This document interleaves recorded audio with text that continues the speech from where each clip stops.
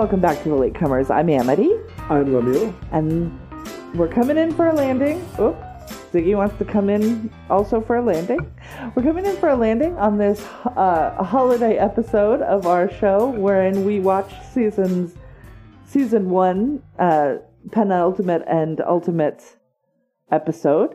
It's episodes 9 and 10, called Very Longly. The first one was called Ice Cream, You Scream, We All Scream. And the second was called Jibber Jibber Chicken Dinner. So we had some titles. Make any sense. Well, it does in the context. There's a reason that she says it. Yeah, but yes, so that's what we're talking about this week. We wish you a Merry Christmas. Merry Christmas. A Happy Holidays. Hanukkah is over, but Happy Hanukkah if you celebrate that. Kwanzaa is about to begin. I don't know how to say Happy Kwanzaa. I guess Happy Kwanzaa is what I'm going to go with. That's the best we can do. Yeah, so this should release on Christmas Eve. And we're going to talk about some Mordor. Before we talk about Mordor. Murder. Take him back to Lord of the Rings. How was your week? My week actually wasn't bad. I had an enjoyable week. It was very restful, which is the most that I can say for now. Restful replaced exciting. How was your week? Same. Easing into the holiday. Yeah, I didn't really get a sense of the holidays until this last weekend. Yeah. Where it began to feel like the holidays. It does feel a little bit like the holidays. I made a lot of cookies. That helps. That probably did. We got our tree totally decked out. That helps. Yes, and it looks I did beautiful. nothing to it, unfortunately, but yes, it looks lovely. We got our stockings hung, which is nice. We used to have a chimney. Now we just have a television set. Now we just have a television set. They hang beneath the television in the glow of Disney Plus. I'm looking forward to a 3.5-day week end. Yes, I am looking forward to that too. And a delicious prime rib dinner. So we are lucky that we get to experience that. Yeah. Because it's very lucky. It's a hard year. It's been a hard year. The ending of a long and difficult year for everyone. I mean, we except Jeff Bezos. Jeff Bezos had a banging year. We didn't have a particularly smooth year this year either, so it's been a lot of transition time. No, a lot of transition, but cookies help. Cookies. So. Thumbprint cookies. Molasses cookies. I will maybe make some more of both of those, because we are going to be out. No more? Well, yes, make some, but I just have to execute more self-control. It's almost gone. As of this morning, at least. I went in there and there was one chocolate chip cookie. It's still there. Okay. I just have to be more careful because I don't want to send myself into a diabetic coma. I don't want to send you into a diabetic coma. Look, we have stuff in common. Yay! We've got like minds together. Mm-hmm. Except then I just made a bunch of cookies. Yes. So we have to go about doing this a different way. I've given quite a bit of them away. Right.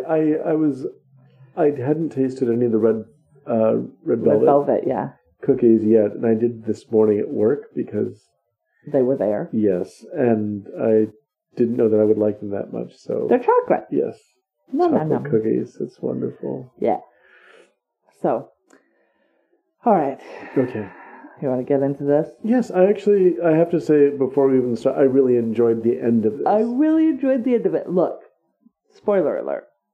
I really like this series. I enjoyed it very much. I will probably watch it again. I'm looking forward to season 2, which is not the next thing we're going to watch, y'all. But we will be watching it like February or so. Also, just as FYI for everybody, we have not started watching The Stand. It has started airing. Mm-hmm. We have not started watching it, and I think because it's coming up on our roster, right, we're not going to watch it until we have to watch it for the show. I don't feel like it's necessary just yet because I would watch it if it was a year and a half out or something. Yeah. Yes, but right now it seems like it's so close to when we will be. Yeah, and I'm gonna be real. If I hate it, I only want to watch it once. Yeah. So I'm basically giving myself a gift. First episode too. Yeah, some people really are liking it. Some people really aren't. But I also understand that the original, The Stand, the dramatization, also had a really weird first episode and too. the thing about me and the original Stand is, I know that it's probably not good, but it's very comforting to me. Really? So, yeah, my big problem with the new Stand is the casting of Amber Heard. I'm not loving it. Amber Heard's it? Yeah, she plays Nadine. Oh, well. Yeah. So that's not ideal. Making bad choices is a part of Nadine's character anyhow. True. So maybe it works for her. I don't know. But, so I'm not super thrilled about that. But we will watch it.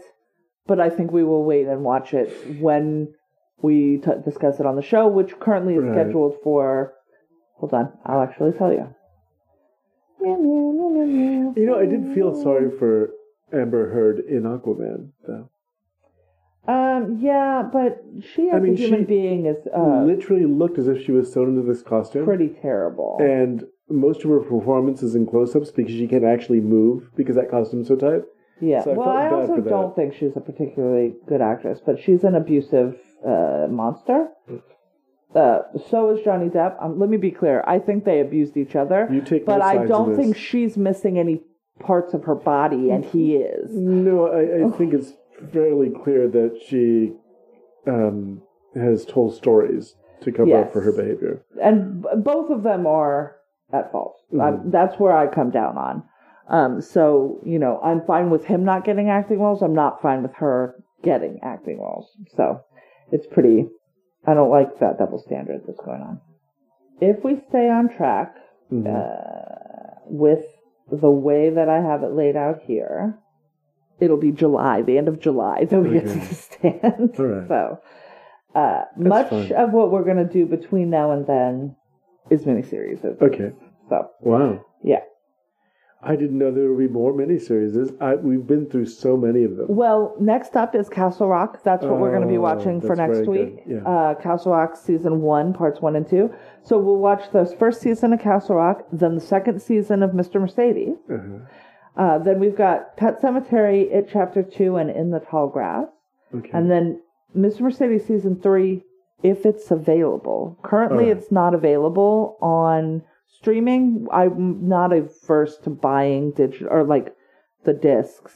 So, and then Dr. Sleep, then Castle Rock Season 2, then The Outsider, okay, and then The Stand. I believe The Stand is the next thing. Okay. There might have been one other thing in the midst there. I've got to double check. Netflix is doing a lot. So sometimes I miss them. And The Stand should be the last thing, except that brings us up into the end of August, at which point another thing maybe. I don't know. And I don't know the state of movies. I don't know if stuff that was not going to be released will be released streaming. Like, I don't know. So, but that is the remainder of our time in the season. This very long season that's going to be over 100 episodes. So, before we get into any of that, though, Mr. Mercedes, penultimate episode, Ice Cream, You Scream, We All Scream. They were really try-harding in these episode titles, as you said. So, it's all coming to a head, y'all. Brady is like, there's a corpse in my house, and that's just not going to last long term. Yeah. And also it turns out they're on to him. I want to shout the music in this episode and this whole series. The music choices have been really good. Yeah. And specifically in these two episodes, they're using themes. The Pixies' Here Comes Your Man is like Brady's theme in these episodes.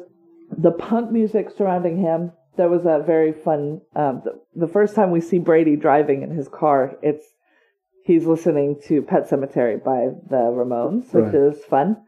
A lot of punk, 70s punk specifically, 70s and early 80s punk for Brady.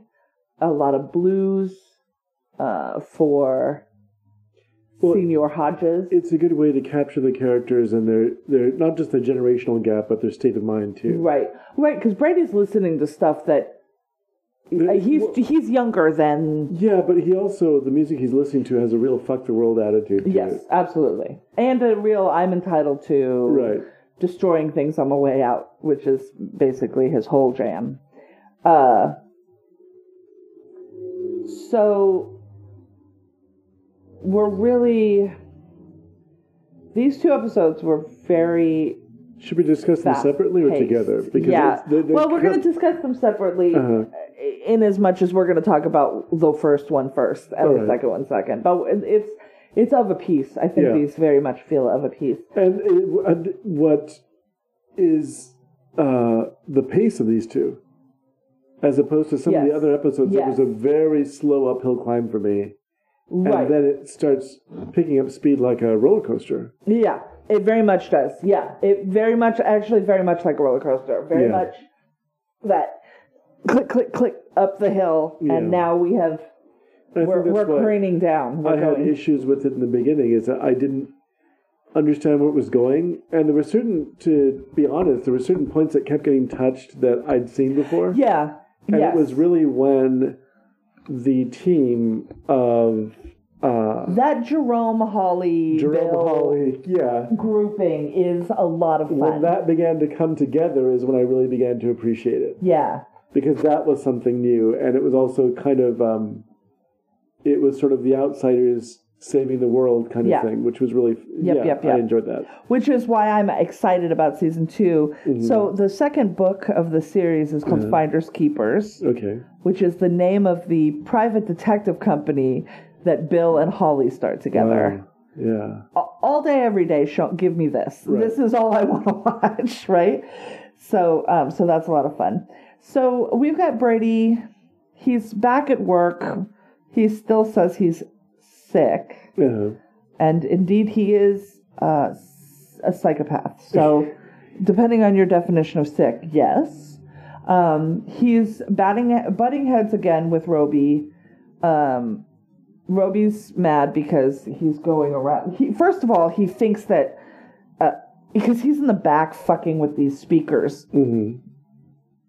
It's a special order that never got picked up, and he says, Brady says he's talked to Josh to set up like a viewing area for kids to watch stuff while their parents are shopping, because if you get the kids, you get the parents, just like selling ice cream.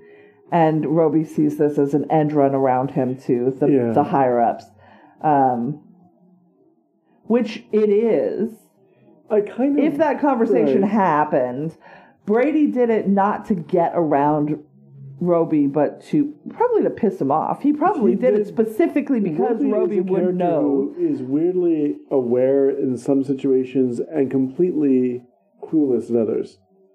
And I like that because it makes him more realistic. Yeah. He's not the guy who has things figured out. And I like the fact that none of the characters who are friends or associates of Brady, I'm sorry. He reminds me of a guy named Bradley. That's bad. That's not good. Safe away from Please society. Don't be reminded of anybody by Brady. But they're not easy to convince because he's put on a smokescreen, and no one's really willing to believe that he's as bad as he is. Although I think Roby knows. Roby has an idea. And with this end run around him, he sort of uses that to lean into when Jerome and Holly shows up at Bill's place and says this is who serviced Olivia's computer. So we know that somebody had to get their hands on the computer to put the voices in the computer that drove Olivia to suicide. And we know now that Supreme Electronics is who serviced her computer. So Bill, who has no business going, and Pete, and what's Pete's partner's name? Izzy Torres. All go to Supreme Electronics. Just, of course, they pull in just as Brady pulls out. Right. So convenient.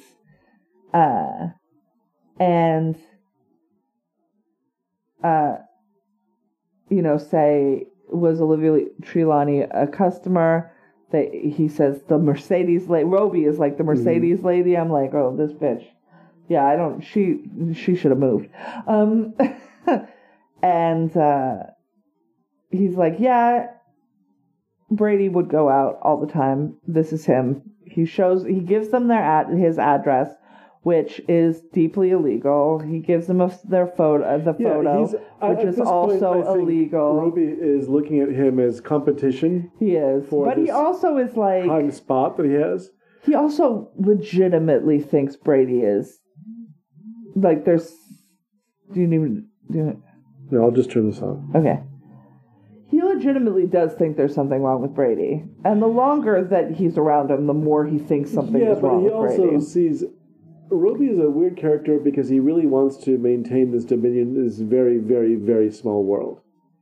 And doesn't realize how unimportant he is in the scheme of things. His character seems to think that he's progressing on this upward trajectory. Yes. I mean, he is, but like, so you get to be the general or the area manager for an electronics store in the Midwest. Yeah, that's the far sights that you see. Yeah, like, I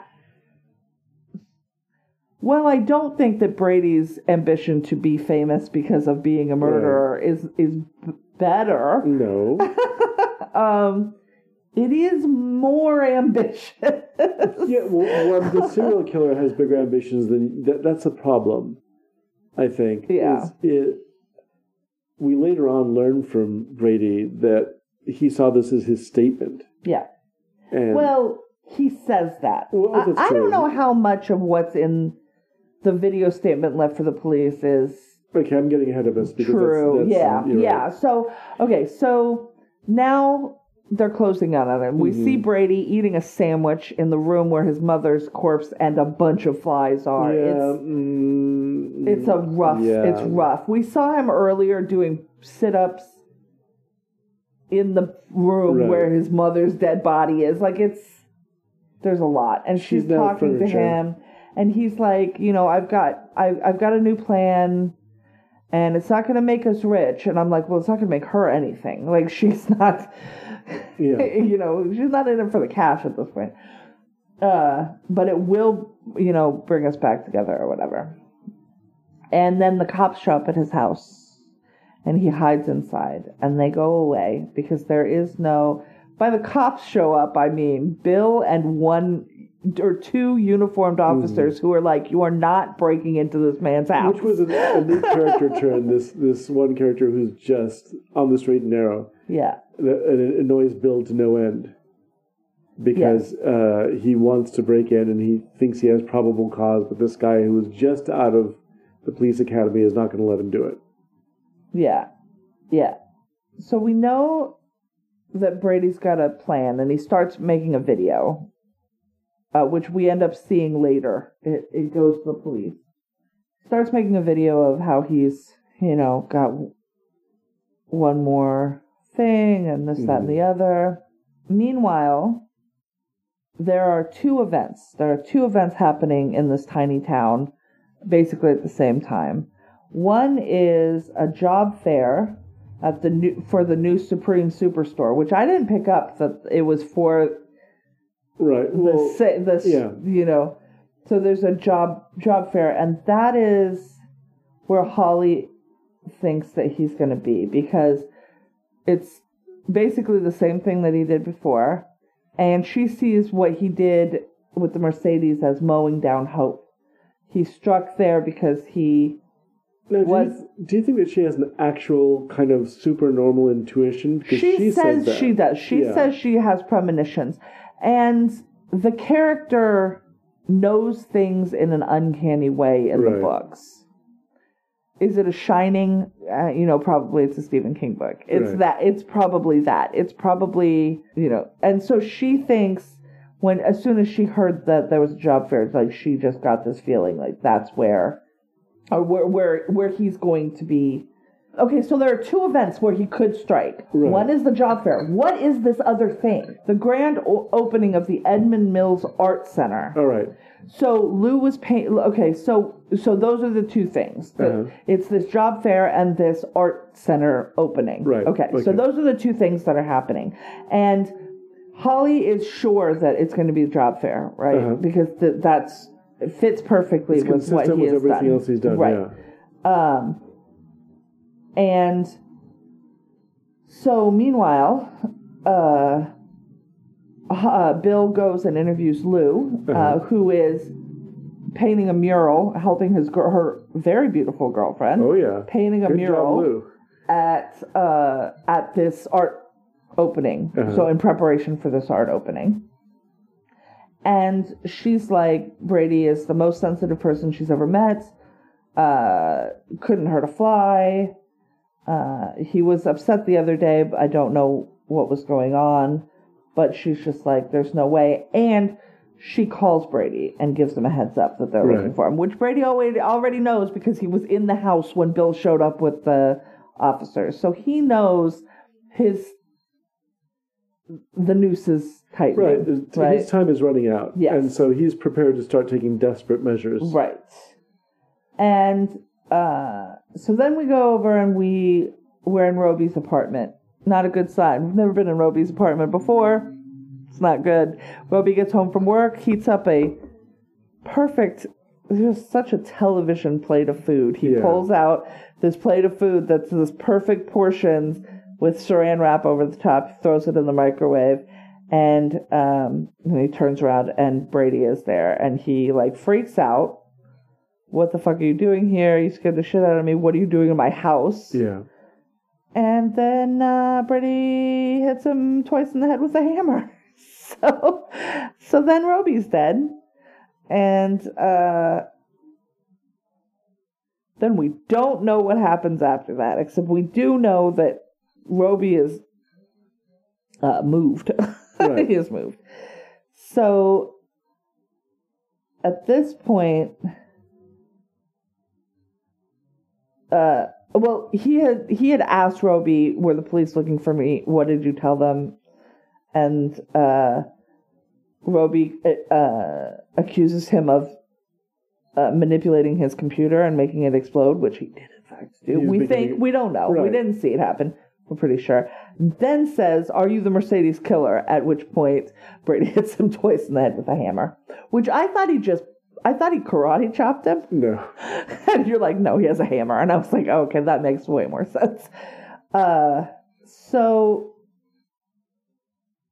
meanwhile, the cops finally have their warrants. I don't know what was the inciting piece of information that got them over the hurdle to get the warrant. I think the thing was that they really wanted to get the warrant, but there was going to be time trying to convince a judge. Yeah. And so Bill wanted to act faster. Yes. Because he realized that the faster... Right, and he goes... It's going on its own inertia at this point. Yeah, he goes and he talks, and the neighbor comes over and talks to him and says, I think his mom went to Indiana. So I thought Portland, but... The neighbor was a great guy. Who was day drunk on beer, which means he'd been drinking... Flip-flops and a stained shirt and shorts. And we've seen him before. It was his car that got fucked with previously. Right, exactly. And so Bill had talked to this guy before. So he recognizes Bill. And he's the one who was going to have lunch with Deb. Right. But Deb is no longer eating, so... she is being eaten. Yeah. By flies. Lots and lots of flies. So... They bring a SWAT team in from another... It's like Canton's SWAT team from another city. They're all there out on the street. They have the place surrounded, and the ice cream truck goes off. Now, it's weird that he has the ice cream truck at his house, but that's fine. So the is lights... it like a franchise, do you think? I don't know. The lights and siren... music come on for the thing, for the ice cream truck, and a weird head pops up like a Jack-in-the-Box, and they shoot up the truck, and then it's like got that weird smiley face in it, and it's laughing, and then they swarm the house. The computer downstairs, of course, has its countdown, so it's set up so that when he walks in, he has to say chaos and then darkness, or I guess the whole thing gets wiped. It's not clear what will happen if that doesn't happen. But they all go in. So they're going in, and I'm just thinking he's a bomber. Mm-hmm. You know that he's just bombed a car. Yeah. And you guys don't go in with any kind of sense of this place might be booby-trapped. They're all over this house in a way that I'm like, I expected a Speed. I expected. Is that Jeff Daniels in Speed going into the house and getting his ass blown up? That is what I fucking expected. This is not what happens. But they do find some explosives in the basement and yell for everybody to get out. And then Bill opens the upstairs bedroom door and we see Mom's body with a hooded male figure sort of curled up around it, wearing a red hoodie. Pete's there and Bill's there. As soon as they enter the room, like a wick goes off, and then a fire is set, and the whole room is enveloped in flames. The squad that had been in the basement saw that he had plastic explosives, though. Yes. So they're yelling, "Get out! Get out! Get out!" They're trying to clear everyone out because they're something really bad could happen. And the clown mask is there at the foot of the bed. Yeah. So Hodges tries to get closer to make sure that the body is Brady, but there's too much fire, and so they all leave. And the idea was that Brady's body? Did he kill himself and then emoliate? It seems like the rest of the cops really want to believe. Peter wants to believe, or Pete wants to believe that that's it. But he's like, I don't know, young man, 20, late 20s. That's what I saw. Right. But the bodies are now burnt to being unidentifiable, so it's going to take time a lot longer to process to see. Yeah. So.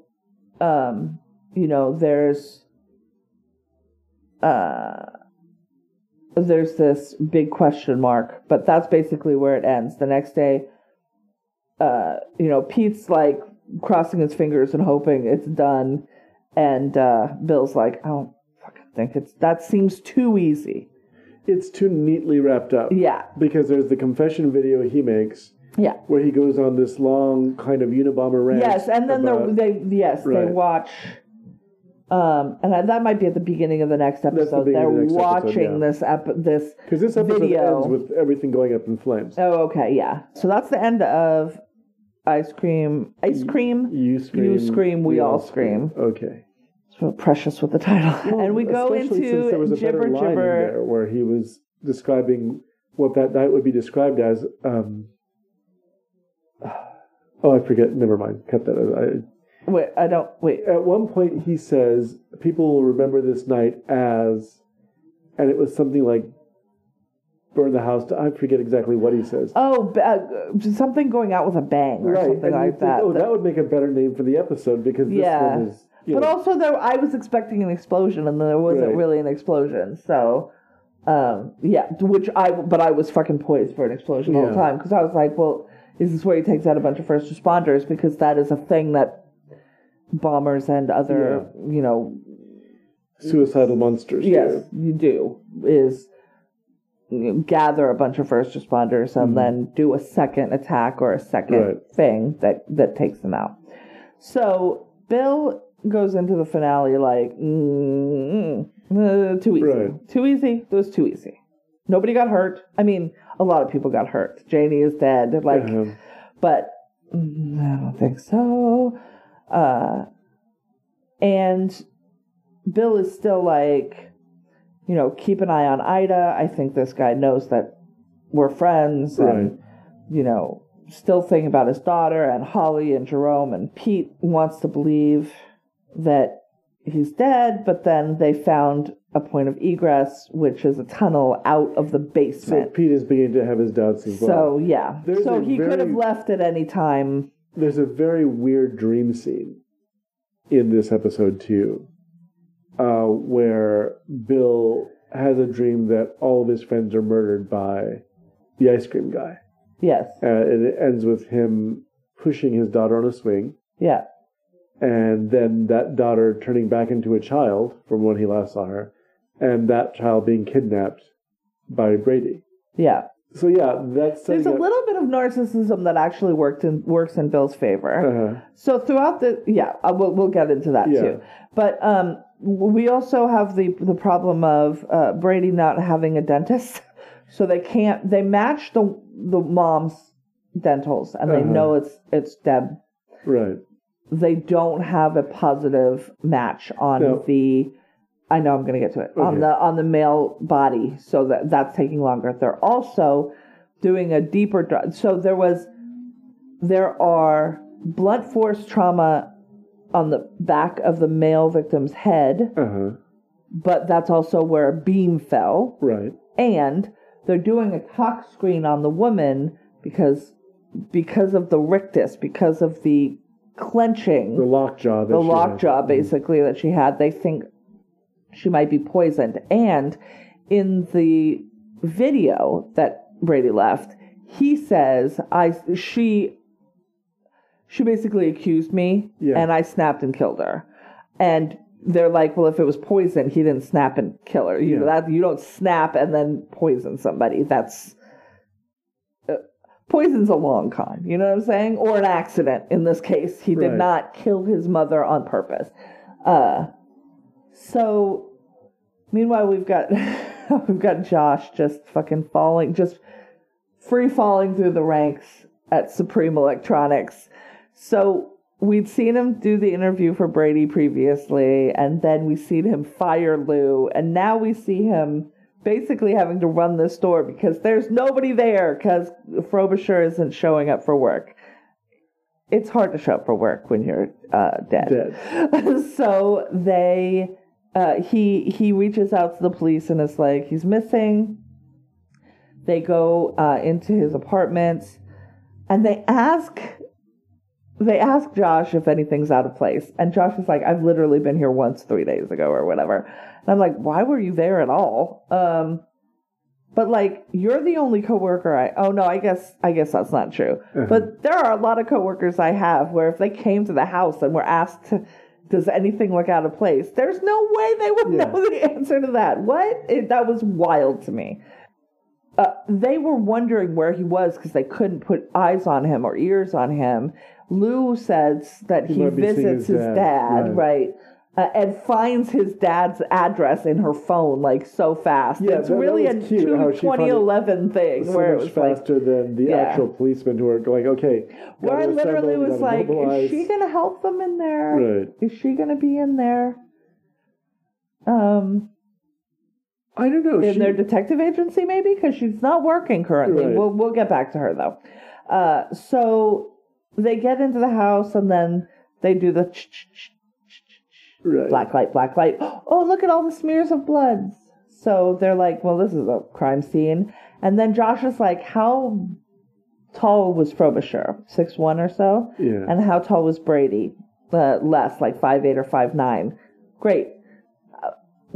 That's information we can work with to try and get information on these corpses. Now, the corpse that was found, 6'1.5". So probably Frobisher. Now, there's something, I'm not sure if it happened at this point or a little bit earlier, with Holly that should get brought up, which is... Yes. She kidnapped, or rather borrowed, the bulldog statue. Yes, she goes to return the bulldog statue. The bulldog statue that it was in Bill's daughter's room because she got it because she thought it looked like him.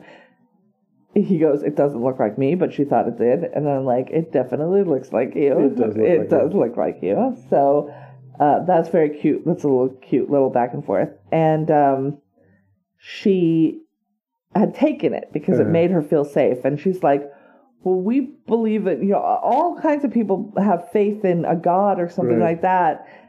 Why is it more silly that I felt better sleeping with this next to me? Is actually a really interesting idea, which is that she believes that God manifests in this object. Oh, okay. Like, she believes that there is a God, which we later on find out in The Outsider too, that she has her own unique cosmology. She does. Yeah. But she says there's like God manifesting through this object, this bulldog, which I don't know what it's made of, but I get the impression from what happens later on that it's very heavy and solid. Yes. Yes, indeed. And so he says for her to keep it, and she doesn't want to because it was a gift from Bill's daughter. Well, it belongs to Bill's daughter. It doesn't technically belong to Bill. But it's been in the bedroom and not used, so if it gives her some sort of comfort, he lets her hold on to it, which is very endearing. How this reminds her of something that makes her feel safe, so she's going to keep it on her. And the reason I want to bring that up now is that it plays a part later on. Yeah. So he's like, well, you hold on to it. You need sleep. Mm-hmm. Like it, and if it's doing that for you, that's fine. Yeah. And she talks about Mike Sturdivant. Mm-hmm. They talk a little bit about her issues. Yeah. They do refer to her, what she does as stimming, where she hugs herself. Right. She doesn't realize she's doing it. She hugs herself and she mumbles. And she does it, and she says Mike Sturdivant. And he's like, what did you say? And she says, oh, Mike Sturdivant. And she tells this story about when she was a junior. He was a senior when she was a freshman in high school. And one day, and he was jock, football team, popular, all that good stuff. And one day he saw her stimming. That's how she says it. He saw me stim. And he could have said nothing. And instead he pointed at her and mocked her in front of everybody. And caused her to have like a panic attack and basically caused her to be institutionalized because she basically got in a bathtub and wouldn't get out. Yeah, she gets has a break from reality. Yeah, well, they that's say what it's being described and she says, I was diagnosed as having a psychotic break from reality because I got in the bathtub and refused to get out if it meant that I had to go back to high school. Right. So she wound up institutionalized. All she wanted was a Pepsi. And her mom's a horrible bitch who wouldn't give her a Pepsi. Right. And she's like, so, it would have cost him nothing and it wouldn't have changed his life to just leave me alone. Yeah. And instead, this interaction basically ruined my life. And, like, for him to do nothing would have cost him nothing. Yeah. And instead, he did something and cost me a lot. Well, everything to changed her whole life, right? And because he yelled at her, is that what he yelled at her? Gibber, gibber, chicken dinner. I don't remember the chicken dinner. I remember he used to call her gibber, gibber, gibber, gibber, or yeah. something. But I think it was. I think that's what he taunted her with. So that's the title of the episode. It comes back later. So then we're back at the police station. They realize, he's going to do something, right? And we know from the conversation he had with his dead mom that we're looking at a suicide type situation, probably, because it's going to bring them back together, is what he said. It's going to reunite them. And then we see him, he shaves his head, and he gets a bunch of, he puts together an explosive tray, like a tray of explosives, that he slides into the bottom of a wheelchair. That's out of the book. I remember that being part of it. And then... Which is actually very clever. It is. Yeah, it is. Because... And then he puts like a Jesus sticker on the back, like a Christian sticker on the back of his. Because what he's doing is ensuring that if they run him through a metal detector, it's going to pick up the chair. Of course it is, yeah. And he's not going to... Yeah, and nobody's going to say, get out of that chair so I can investigate. That's not going to happen. People do in some places. Nobody in Bridgeton, Ohio is doing that, though. So... He must be a good guy. He has a Jesus sticker. Yeah, right. So there are two possible targets, right? He's either going to hit the grand opening of the art center or the career fair at the Roseland Ballroom. Roseland, okay. That's what it is. Right. And the idea of it being at the ballroom is kind of a nightmare because there's 30 rooms, there's multiple points of egress and ingress. Like there'd be... For a town this small, there's no way that they can... There are police on site, but they can't... You can't be at every entrance. You can't be at every exit. Like, there's just no way. And for the volume of people going in and out, Yeah. And then everybody there also thinks that is the logical one because of the job fair, because of the hope thing that Holly was saying. But Bill isn't so sure. This is where Bill's narcissism kind of pays off, because he's like, no, he's coming after me. And the people I care about are at this thing. Which leads to a really sweet scene with him and Holly. It really is. You're right. So he's building the bomb. Time inappropriate he shaves his head. He is playing, more punk music. Mm-hmm. Bill's calling everybody he knows, saying stay away from the celebration at the art center. But the problem is Jerome's speaking there. Yeah. Holly's gone to support Jerome, presumably. And then we see we're at the location, and Holly is there. We see Holly there. We see Jerome there. We also see Brady there because Bill is right. He's going to attack this place. We also see Lou there, and Lou sees Brady coming out of the porta potty and follows him around the corner. And it's like, Brady, is that you? She has been told that it's likely that he's A, dead, and B, the Mercedes killer, even though she still doesn't believe it. And I don't think she believes that he's the Mercedes killer. She thinks that he's been swept up in this. No, but she also knows something, something's going on, and the police are looking for him. And now he's here in a wheelchair with a shaved head.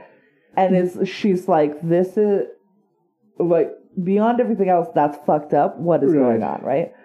And he says, I should have worn sunglasses. And then he stands up and proceeds to stab her, which sucks. It's a prison to shank kind of stabbing at close range. Really, so she has no chance of getting away. And he leaves, and she yells for help, and Bill finds her. He calls her a medic, and she says he shaved his head, so that she provides that information. So Bill is also able at that point to get in touch. He finds Holly and is like, you got to get out of here. Why aren't you answering your phone? She's like, I turned it off. And she's like, you got to get Jerome and his family out of here. You got to get out of here because he's after the people I care about. And she's like, does that mean I'm a person you care about? Like, it's a very care. And then she's like, and if the reverse is true, why would I leave you here? Right. Like, she's like, wait, you can't. With something that can only be referred to as Holly logic. I love her. She's so good. I love her. Well, she's not wrong. As I said, Stephen King admitted she came onto the page. Yeah. He wasn't expecting her. He fell in love with her, and then she just became the hero after that. Yeah. And so Bill is going through the crowd looking for, he knows he's in a wheelchair, and he knows he's bald. So that should be make him pretty fucking easy to spot, right, in this crowd. But Bill is struggling at this point. I was like, what's wrong? Because he has blood on him. And then I realized, he was holding Lou's wounds. Right. So that's not his blood. But he is seemingly having an active heart attack. Right. Right? He is struggling to breathe. He is staggering. He is sweating. But he's going to fucking get where he needs to go because he's not going to just let all these people die. There's a middle school choir singing, for God's sake. Like, we're not doing this. And so he pulls out his gun, tells everybody to get down. They scream and, thank God, move. They get down and away. They do clear the area in a way that I was like, oh. Okay. Maybe people will learn and do. So Bill is pointing his gun at Brady, who turns around to face him. He pulls out his phone. So he's like, and Bill's like, this is a detonator thing. So gun versus detonator, cop versus serial killer. Bill doesn't know what it will take to set off the thing, so he doesn't want to pull. Does it have the equivalent of a trigger switch? So he's standing there. He's also, as I said, having a heart attack. Right. So firing his weapon is probably not a good idea at this point. Fortunately, he's got backup in the form of Holly and her trusty bulldog, which she has pulled out of her purse. She was carrying it around. That seems heavy. Yeah. Well, yes, but... And she basically sneaks up behind Brady and beats him half to death. The living shit out of him. She hits him in the head with this statue so many times. No less than 5 times, I think. And given how big and heavy the statue looks... He drops the phone after the second hit, at which time Jerome comes in and scoops it to get it away. But she doesn't fucking stop. And it's like when Stephanie sees things like this, she's like, don't stop until you see brain. Like that. Holly hits him, full force at least 5 times, and she's saying "jibber jibber chicken dinner" when she does it. And Mike Sturtevant, she is cathartic. She is focusing her rage on this person who hurt all these people in a way from the person that hurt her. He killed the mom, and he's killed Janie. Her family. He killed Olivia. He's been torturing all these people. Right. But, I mean, personally, he killed off most of the women in that family. And so, this is this sort of act of revenge. She's killing the bully. But, it comes to the point to where you're like, oh, somebody stop her. I was like, Jerome, you should... His head might come off. Yes. Which, and then Bill falls to the ground. And they both... So they're both unconscious. And then we wake up in the hospital and we see kind of a montage of where everybody is. So Josh is a vest-wearing store manager. Yeah. So, fuckface. Jerome is getting set to drive to Harvard. Right. It's a 10-hour drive. Yes. When we see Bill wake up, or in the hospital, he's talking. Jerome's there. And Allie's getting out of rehab, and Holly is signing a lease. She's getting her own apartment. She shakes the realtor's hand, and then she shakes his other hand. Now, something we did see briefly before this, too, was a television newscast that shows Holly and Jerome being recognized. That's right. As the heroes of the evening. Heroes of the evening, And I think it's... I like the fact that earlier in the evening at Roseland? No, at Edmund Mills. Edmund Mills, I'm sorry, I got to pick him. Yeah. The mayor is there, and he says, this is the person who might take my job away from me about Jerome. Oh, about Jerome, yeah. And it's like, no, but he did, I was like, this kid's Barack Obama. Let's be completely clear. And then Bill's getting out of the hospital. And on his way out, he stops by Brady's room. Brady is intubated. And basically they're saying he has, the way that they put it, the doctor says, he's got less electricity going through his brain than the AAA battery you put in your remote 5 years ago. And Bill's like, yeah, but if I smack the remote hard enough, it makes the TV work. So, even that little bit is enough to do something. And, she goes, well, if anybody hits him one more time, he's going to die. And Bill is like, if you want to take a walk, I'll finish up and it'll be like I wasn't even here. And the doctor's like, if he ever dies, I hope you have an alibi. And he's just like, I'm not. I'd kill him right the fuck now in front of you. Like, I don't care. And then we get in close. Bill leaves and we get in close to Brady's face. And then there's a little bit of a little bit of electricity in his head. Sort of activity from that incredibly damaged brain. If he wasn't, he was bad enough before. I can't imagine what he would come back as. But I guess that's season 2, right?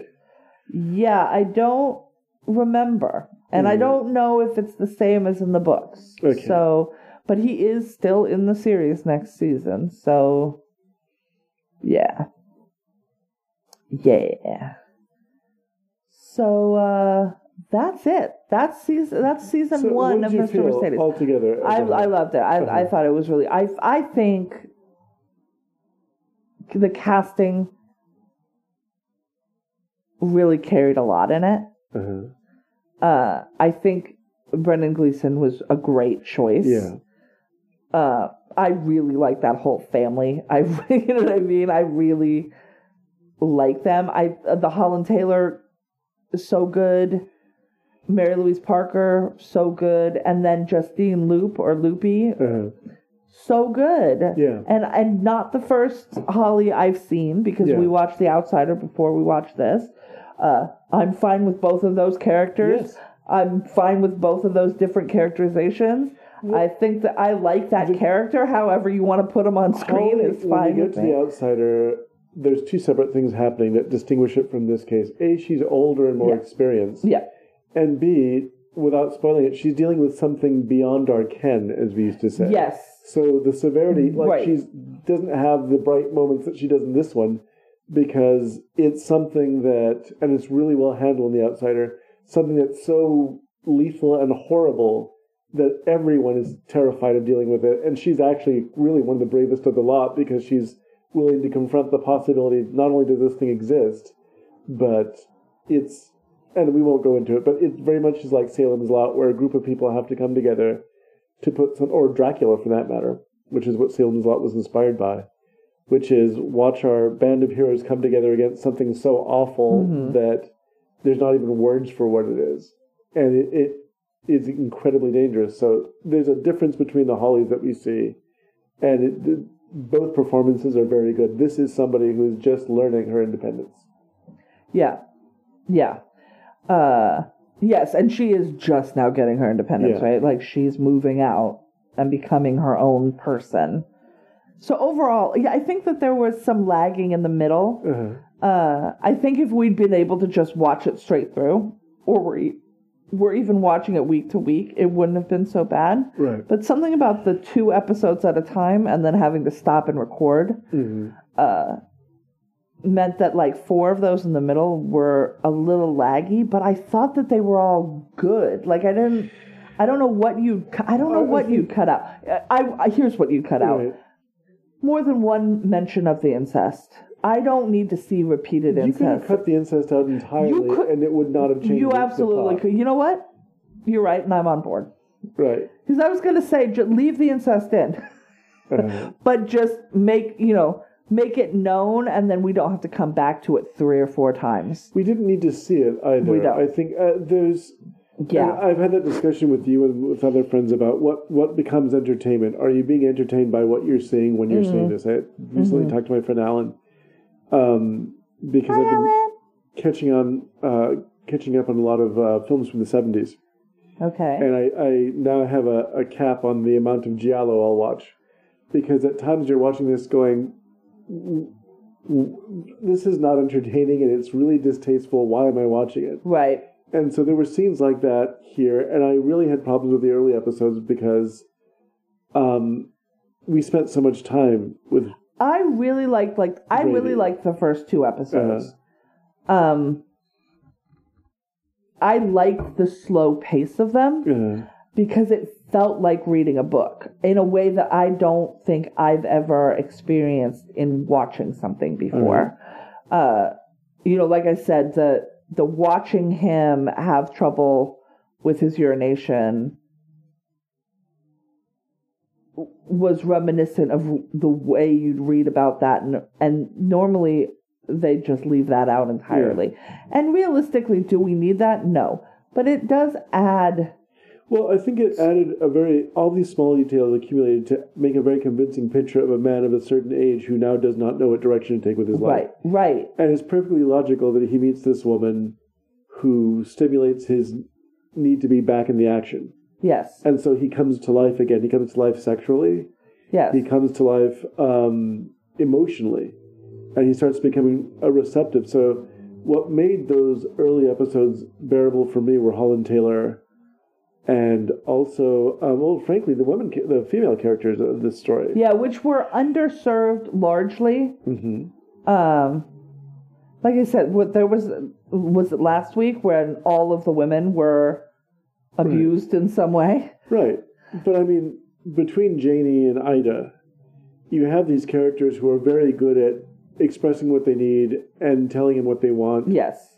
When Janie dies, I almost found it predictable that she's going to die, but it was still played out really well, and it gave Holly the motivation to become really the hero of the story. Right.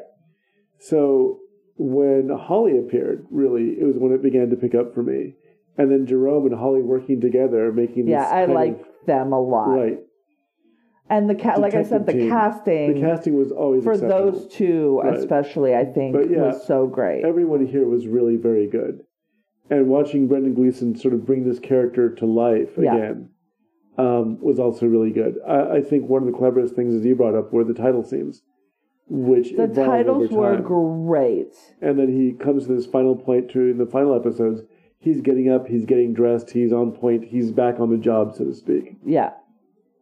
I felt that the heart attack was a little bit melodramatic. Yeah. It's like, have you ever seen But also, he wasn't in great shape. Yeah. And not like... I was about to ask you if you'd ever seen Apocalypto, which I know because we saw it together in a theater. Yeah, I'm like, I was there with you when you saw it. The fact that in the middle of the chase scene, a woman gives birth just felt like, okay, now you're just adding something for the sake of adding it on. Of course she does. It felt like, now he's going to... And we weren't really warned about an impending heart attack. No, but we knew that he wasn't... You became confused even to what was going on in that scene. I did. Because it comes out of the blue. Which I was actually fine with, though, because I was like, oh, no. Like, this is a lot. Right. And he's not a young man. No, and he does the same thing. And he hasn't been doing physical activity. He does the same thing Stephen King in Salem's Lot, where the teacher-mentor character has a heart attack right when they're in the thick of things. Yes. So it felt like a trope, but what I liked is that he survives and sees his way out of the other side of it. And the other people become heroes too. I love stories where you get to see the people who you didn't know if you could depend on being dependable. Yeah. And that really came through here. You get to see good people get over on this guy. Yeah. Even Lou, who I feel really sorry for. Yeah, I like that character. And I like the fact that we took her out of the box, so to speak, in these final two episodes. Because before that, we only saw her in relationship to Brady. And we got to see a little of her actual life. Her life and her really cute girlfriend. Like, good on you, Lou. Good job. And so it feels bad. I felt bad for her when she realized that she'd been betrayed so badly. Well, in the worst possible way. Like, she does some very good acting in that scene where she's like begging Bill not to leave her because she doesn't want to die alone. Like, well, that also was very realistic. There's so much of the kind of fake action hero stuff that we see in movies, that seeing somebody have this moment of panic going, I'm going to die bleeding to death in an alley behind a porta potty. Yeah, right. That's like, how it's going to end. What a fucking nightmare, yeah. Right. That's why I really appreciate that, or how realistic even Holly's attack becomes this sort of cathartic thing where she's just beating the hell and you're going, no, stop. No, you can stop now, anytime now. But at the same time, I mean, once Jerome has the detonator, right? I guess so. Yeah. But she was not. Well, I wasn't feeling bad for Brady. Excuse me, I keep wanting to call him Bradley. Brady.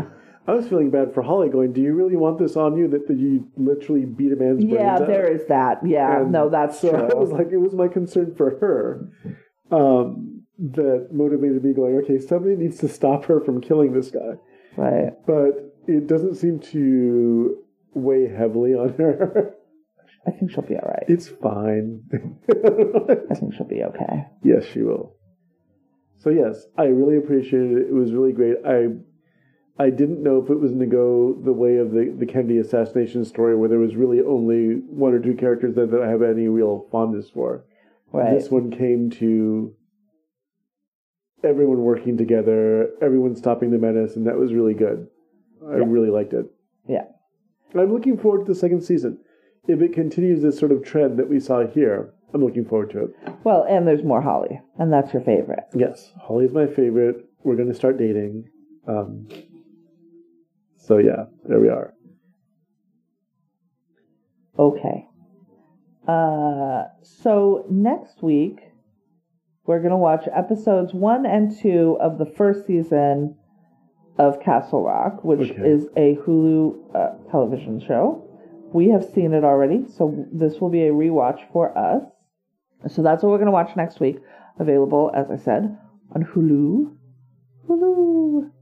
In the meantime, do you have any recommendations? Well, let me ask you Maybe first. Christmas recommendations? Let me ask you first, because I always go first, and then I take the thing that you want to say. So. No, you're not going to take what I want to say. So Okay. I would like to recommend a film I saw on Netflix this weekend. Okie doke. What film was that? It was called Ma Rainey's Black Bottom. Ah, yeah. And this is based on the play by August Wilson. Yes.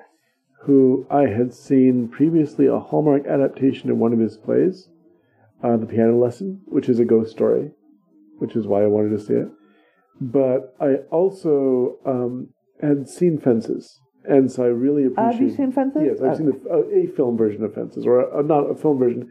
I haven't seen the film that Denzel Washington did. Oh, okay. I've seen an earlier performance, I think that was on PBS. But, yeah, I just saw Ma Rainey's Black Bottom. It's historical fiction. Yes. It's based on actual characters. And it's about a blues singer who is on her way out, it seems, and is still holding on to what turf she has. Yes. Very forcefully. And also a young man who sees himself on the way up. And how they are being altered. Well, they're both being exploited by the music industry. These are both black performers in the 1920s. Yeah, so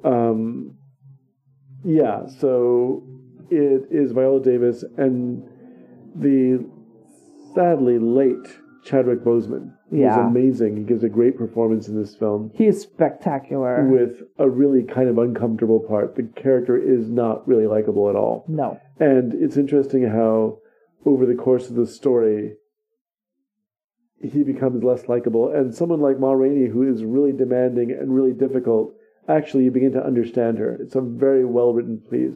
It really is. And it's not just them. It's Glenn Turman, who I remember seeing when I was a kid on television, just thinking he was great. Michael Potts, Taylor Page, there's just really great, amazing performances in this film. And it's really well written, of course. Of course. It's really well adapted. Sometimes when a play gets adapted into film, it feels very stagey. And even though it's very stage-bound, they did a great job of making the film so dynamic that it just moves along at this pace. And you're a part of what's going on. You're part of everyone's conflicts as well. So I have to recommend that. It's very accessible too. I like the fact that high art can be accessible on Netflix now. So did you have anything that you'd like to recommend? I wanted to say one more thing. Okay. I guess I'm not going to find it. I saw, it might have been a Wall Street Journal article, and the picture was of Ma Rainey's Black Bottom, and it talked about, and the headline was something like, when good plays are bad movies, and I was like, that wasn't a bad movie, and I clicked on it, and it was like, this movie is great, but too often plays become bad movies, and here's why. And I'm like... Well, that was misleading. That's a real crappy thing that you just did. Yeah. And I wanted to mention it, because if anybody had seen that article, they might, and not clicked on it and looked at it, which is how we interact with articles very often. Right. They may have been put off of seeing this movie, and I wanted to say... The article's a lie. See this movie. It's very good. And if you're unaware, Denzel is working on producing all of the August Wilson. Oh, okay. There's a cycle. Is that what? Yes, that's what the Pittsburgh cycle plays. There are They're not written in chronological order. Let's see. There are 10 plays. Uh-huh. Each play is set in a different decade. Okay. So Fences is set, I believe, in the 50s or 60s. Well, here I can scroll. Sure. So Ma Rainey's Black Bottom is set in 1927. Uh-huh. So it's the 20s version. Fences is set in 1957. So they've done the 20s and the 50s. But the rest of them are Jitney, which is set in 77. Joe Turner's Come and Gone, set in 1911. The Piano Lesson, set in 1936. Two Trains Running, set in 1969. Seven Guitars, set in 1948. King Hedley II, set in 1985. Gem of the Ocean, set in 1904. Radio Golf, set in 1990. And Denzel has the rights to all of them and plans to produce all of them. That's very exciting, especially if there are more of them. I mean, I don't know how, with production and COVID, et cetera, I don't know how they'll be available. And some people are mad that they're not being produced in either chronological order or the order in which they were written and previewed, which is what I just read. Yeah. But we should be glad that they are being made and they'll be seen. They're made at all. And the fact that you get to a mass audience, because I know that live theater, which is one of my favorite things, is not going to happen anytime soon. Right. And live theater, by definition, is not for the masses. Right. Which is a pity, because where we live, and I shouldn't say that, where we live in the Bay Area, it's readily accessible any given night of the week. If you can afford it. Right. I mean, we attended a play, a David Mamet play, which you were not very happy about. I have thoughts and feelings, and they're all bad. In what used to be a church. It was so uncomfortable. Yes, and there were church pews. It was so uncomfortable. Which makes you appreciate the sacrifice of my Sunday mornings even more, I'm sure. But, we saw a performance there, and I've seen performances of, we saw Tis Pity, She's a Whore. Yes. Underneath a pizzeria. Under a pizza place, sir. Yep. Just sitting on bleachers. So in the Bay Area, particularly in Berkeley, there is live theater everywhere. And we got season tickets to the Contra Costa Community Theater. We got to see some great stuff there. I loved their take on My Fair Lady. Yeah, it was good. In the Heights. It was fun. In the Heights was really fun. Yes, and there was no skimping on staging. There's a lot of talent here, and that's a great thing. I had a friend who was moving from Montana, and the place where she was a major city that had no live theater. And that was kind of terrifying to her. One of the things that she wanted about moving to the Bay Area was all the sort of theater and culture that she could absorb like that. So the fact that a person will not be able to attend a live performance of Ma Rainey's Black Bottom, but you can see it with a first-rate cast. Yes. And some really wonderful direction. Yes. Yeah, no, it was very, very well done. For something that takes place mostly stage-bound, there's some really beautiful art direction, which is how you have to do a film like this, and some amazing cinematography. The characters, Viola Davis and Chadwick Boseman, are almost unrecognizable. They really are. They not only become these characters, they sink into them, and they physically look different. It's really interesting. Chadwick, particularly after coming off of Black Panther, and the last thing I saw him in, which was 21 Bridges. We haven't watched The Five Bloods yet, right? Which is on our to-do list, and maybe this weekend we can watch it. Maybe we'll catch up. He is so thin in this movie. He is thin, but it's odd because I got the impression he looks a good 10 years younger between costume and all than he did in Black Panther. Yeah. And so I was just kind of confused for a second, going, this looks like a film from earlier in his career. And it's not just his physical appearance, it's his body language. He really... Yeah. To think that he was ill at this point.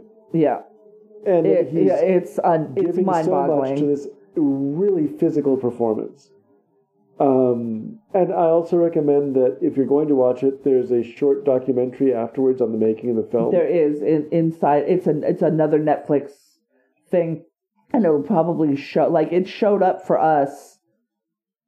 Like, you should also watch. Yes. Like, when the movie was over, it was like, here's this other thing that you might be interested in. And I recommend that as well because it gives you some insight into how much work went into producing this and really mounting it so beautifully.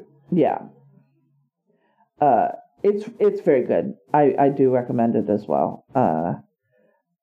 That's not my recommendation, though. What is your recommendation? I'm going to recommend On Point.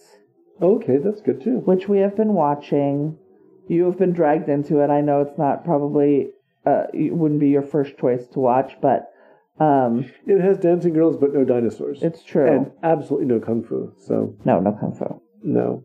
But it is very interesting. It's on Disney Plus, and it is a docuseries about the School of American Ballet, which is connected to the New York...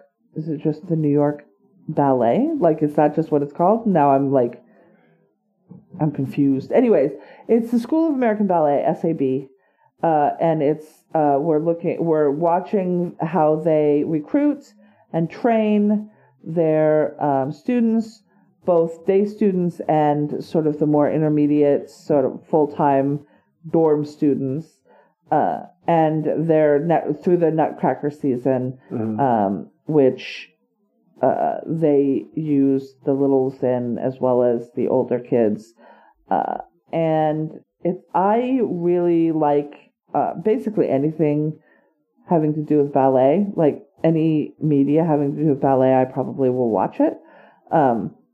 Center Stage is like a particular favorite film of mine. It's like comforting.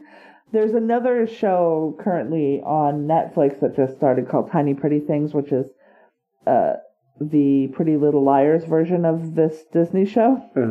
It is not a documentary. It is a drama. It is a murder mystery. I started watching it a couple of days ago, and about 20 minutes in, I was like, I'm going to come back to this when the world isn't on fire, because it was a lot. So I am avoiding that currently, but instead we're watching On Point, and it is good. So if you have Disney Plus, this is a soothing and relaxing show, and just, watching these kids do these amazing feats. Yeah, I like the fact that it's emphasizing that these kids are athletes, and they're doing remarkable physical things. Yeah. And it's also interesting watching the sacrifices they make. Yeah. And how hard it is. It's covering children from different backgrounds, so... There's the one girl who has all sorts of equestrian awards and does this and does any number of things and plays an instrument. And there's another one coming from a background where her parents are really scrimping to be able to put her through school because they believe in her. Right. And so you get both of those, and there's no judgment on either of these children. Some of them just have the opportunity, and others are just working really hard for it. And it reminds me of some of the comfort shows that you've been seeing, like the British Bake Off and the barbecue show, where there's no villains here. No, yet, but I don't think so. And the other thing is, like, it's Disney that made this, and everybody knew it was Disney that was making this, so they're putting a certain foot forward, which is fine. And probably better, because these are minors. These are kids. Yeah. So let's not look at the lurid, dieting and drug use and things that are definitely probably happening.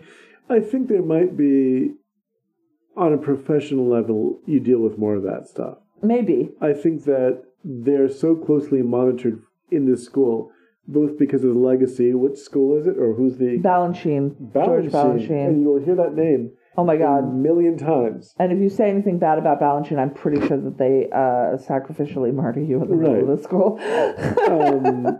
But so I think that the standards are so rigorous and they're under so much scrutiny that it's likely that in this school you won't find those problems. That's true. And that it's their professional careers where you worry about what is going to happen to them. But I'd like to think that these kids, and some of them are so competent and so mature. Yes. That these kids will be able to carry that attitude with them forward and avoid the sort of temptations that you can get because they are, frankly, young and beautiful. Yes. And very, very, they're at the very high end of what they do. Yes. So I'm sure there's a lot of temptations coming their way. Indeed. Yeah. So On Point on Disney Plus, it's a lot of fun. And like I said, just comfort viewing, right? Right. So chill and relaxing. So that, I think, brings us to the end of this episode. Once again, Merry Christmas. Merry Christmas. Me too. I'm saying it. Yes. Merry Christmas. This will come out on Christmas Eve. Uh-huh. And we hope that you are able to at least see and talk to your loved ones, whoever that is, your chosen family or your birth family. Even if you can't be with them, to keep safe. We hope that you get to see their faces. Maybe with technology, we are fortunate that there's technology that allows that now. This pandemic in the 90s would have been worse. So we will talk to you next week when we discuss... Read a ghost story. Yes, read a ghost story for Christmas. Ghost story Christmas Eve is a great tradition. Best tradition. Yes, it is. Read one of my ghost stories. There we are. Why did I even mention that before? I'm a published author. I keep forgetting. And we will see you, or we will talk to you next week when we watch the first and second episode of Castle Rock on Hulu. Until then, if you have questions, comments, concerns, feel free to email us at latecomerspod@gmail.com. You can tweet at us at latecomerspod on Twitter, or find us on Facebook by searching Latecomers Podcast in the search bar.